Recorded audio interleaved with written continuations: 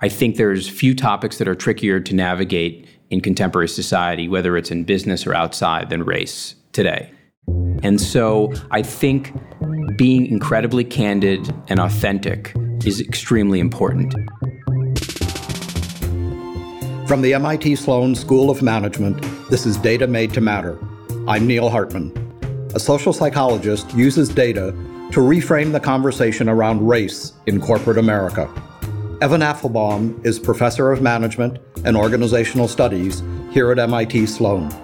He uses behavioral science to show the challenges and potential of diversity. I spoke with Evan about how we discuss differences in the workplace and how it affects whether people stay or leave. Evan, welcome to the show. Thanks for having me.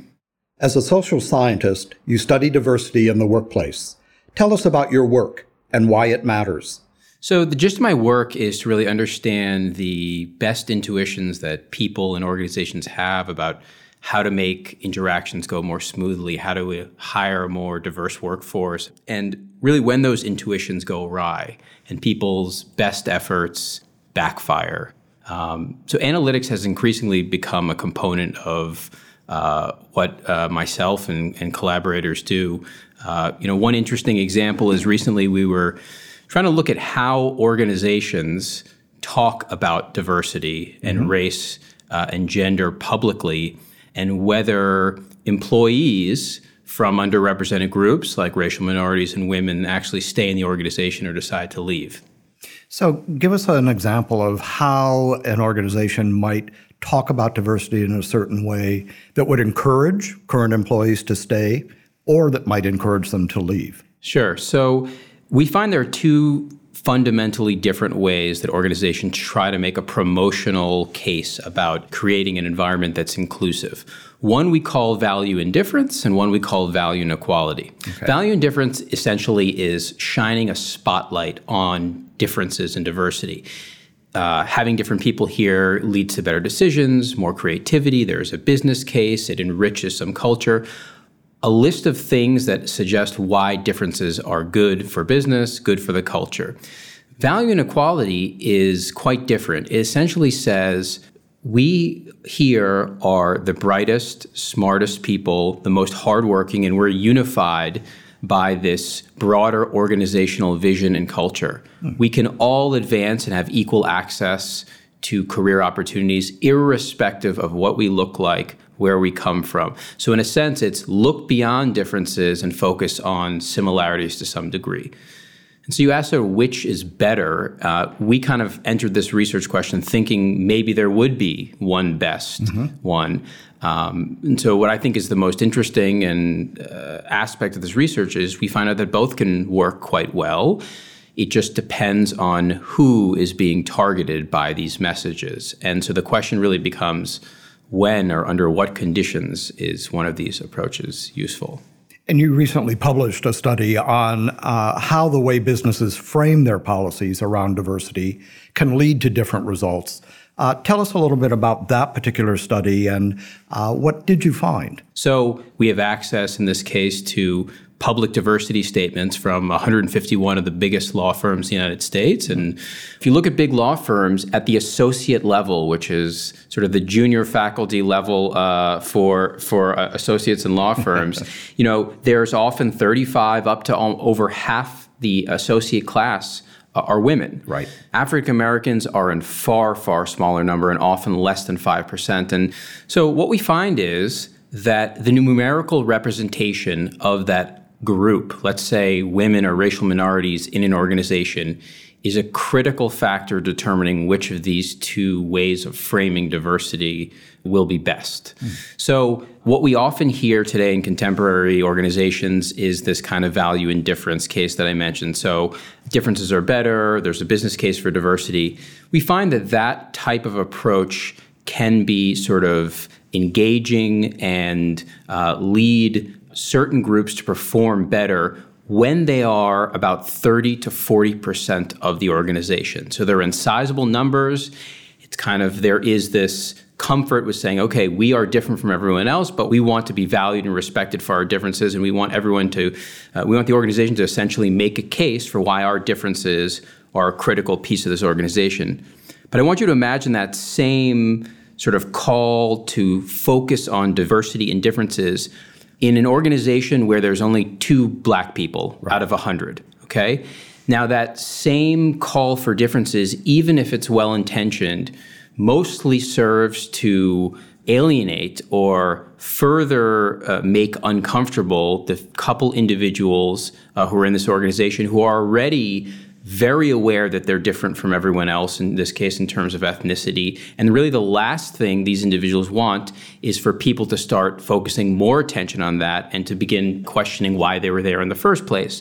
Was this an affirmative action hire? Did the person really earn their spot? And so what this really raises more generally is you have to think about the concerns that different underrepresented groups have within the organization. We talk about diversity approaches like there is this one-size-fits-all, there's a kind of a silver bullet that's going to just, if we figure out how to word it correctly, every stigmatized or underrepresented group will react as sort of one and the same. And what this suggests is that when you're like 30 or 40%, you may feel a little bit more comfortable with your difference and really want to be acknowledged and respected for that. Mm-hmm.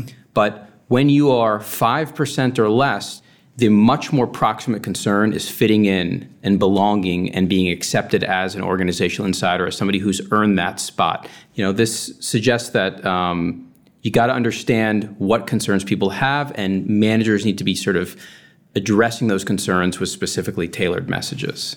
Okay. So what happens if you belong to more than one minority group? So, for example, if you're an African-American female? Yeah, that's a great question. We actually have some data on this. So what we find is that African-American women respond more similarly to African-American men than they do to white women. And we think that's the case because race is a much more salient characteristic in these settings. People tend to self-identify in terms of visible characteristics that really are distinctive or sort of stick out in that environment. Okay. And I think that based on the knowledge that others see them first as black and then second as a woman, that ends up being a more powerful feature to which they respond to. But we also have interesting data where we can encourage African-American women to remind them about being a mother or characteristics associated with a more feminine identity, and we can sort of shift their responses, which sort of suggests that these are malleable, and maybe even within organizations, certain policies, being in certain committees, serving on certain roles that increase or decrease their membership in these categories could make the different messages become more or less effective. So you're finding really that it's the situational differences rather than inherent differences that are causing different groups to respond differently. That's exactly right. And I think that that's such an important feature of this research because it really suggests that, you know, certainly not to say that white women and African Americans are the same, but they have similar concerns when they're in 5% or when they're in 40%. And that suggests that those numbers are driving a large part of the concerns that they have. Right. Organizations have certainly been talking about diversity for a long time, but it's become, I think, a very important topic of late. How is your work currently being applied in the business world? Well, I hope it's being applied. I see a lot of organizations, a lot of goodwill actually there that maybe wasn't there decades ago. Mm-hmm. People are concerned with more than just not being sued. They really do see making diversity work as something critical because irrespective of whether this is something that morally or politically they favor, the fact of the matter is, again, if we take the law firm example, half the class of the very best lawyers who are graduating from law school are women, maybe even more than half in certain cases. And so when you start thinking forward and planning for what contemporary organizations will look like, where the best talent is going to be coming from in the future, it involves non-white males, and it involves figuring out how to speak to those individuals, and those individuals are going to be less likely to come to an organization that has nobody who looks like them. Right. What are some of the pitfalls that companies should avoid when talking about race and diversity in their ranks? Well, I think authenticity is incredibly important in this domain. this is an area that is fraught with mistrust and skepticism.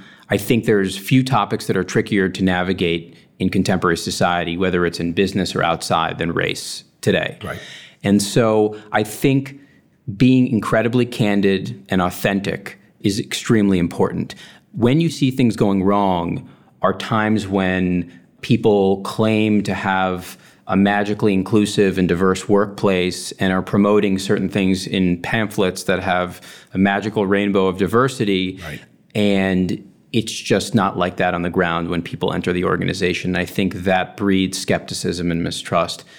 So what got you interested in studying diversity in the workplace originally?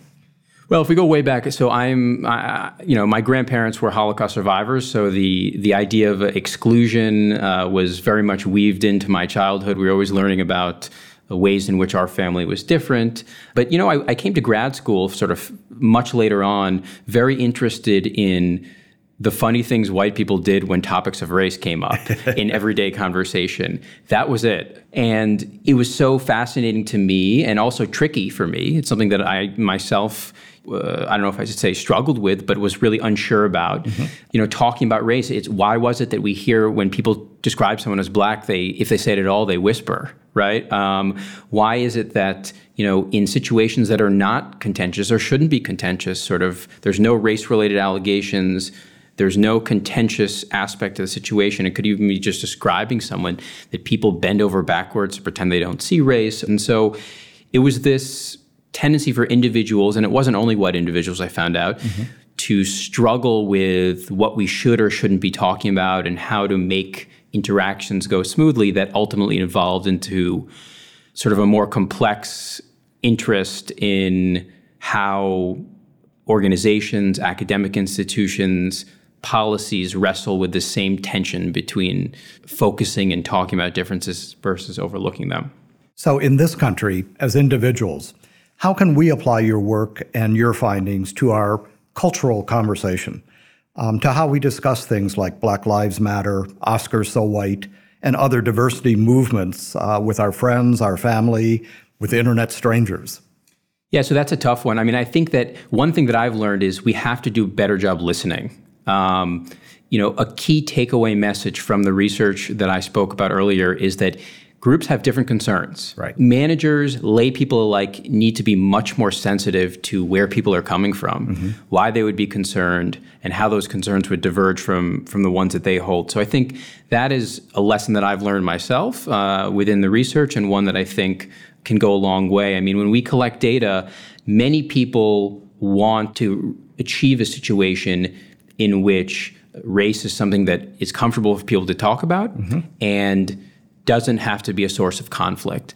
But the path to getting there is a little bit bumpy, and people have very different ideas about how to do that. And I think a large part of this is that people are mostly attuned to their own concerns and what makes them afraid, and much less able to step into other people's shoes and think about why they may think about it differently. Mm-hmm.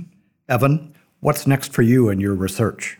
So, I'm going to try to continue to sort of press the envelope on the prescriptive end. There's a lot of great research that has increased our awareness of sort of hidden pockets of bias, of prejudice at levels that we didn't know, things that really sort of point fingers at problems. Mm-hmm. What we need to do is not just awareness, but generate toolkits that help managers fix problems. Right. And I think that how to craft, for example, a culture around diversity is one tool in an arsenal to help do that. There are various different policies, programs that can be used. Data can help as well. And so there really is not a coherent, fully fleshed out framework, a sort of a pamphlet that you could hand a manager to say, here's what to do, right? And I think that really, really good research, empirically rigorous research is really needed in this space, because there is a hunger. People do want to do the right thing. Many people do want to do the right thing. And so I think it is on us as researchers in this space to sort of provide data about what does versus does not work. Terrific. Evan, thanks for joining us. Thanks so much. Evan Applebaum is Professor of Management and Organizational Studies at MIT Sloan. You can learn more about his work at evanapplebaum.com. MIT.com. Data Made to Matter is a production of the MIT Sloan School of Management. We are committed to bringing together MIT's intellectual resources to help managers invent the future. You can learn more at sloan.mit.edu. If you like our show, please subscribe.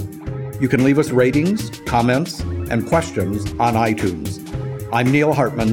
Join us next time for Data Made to Matter.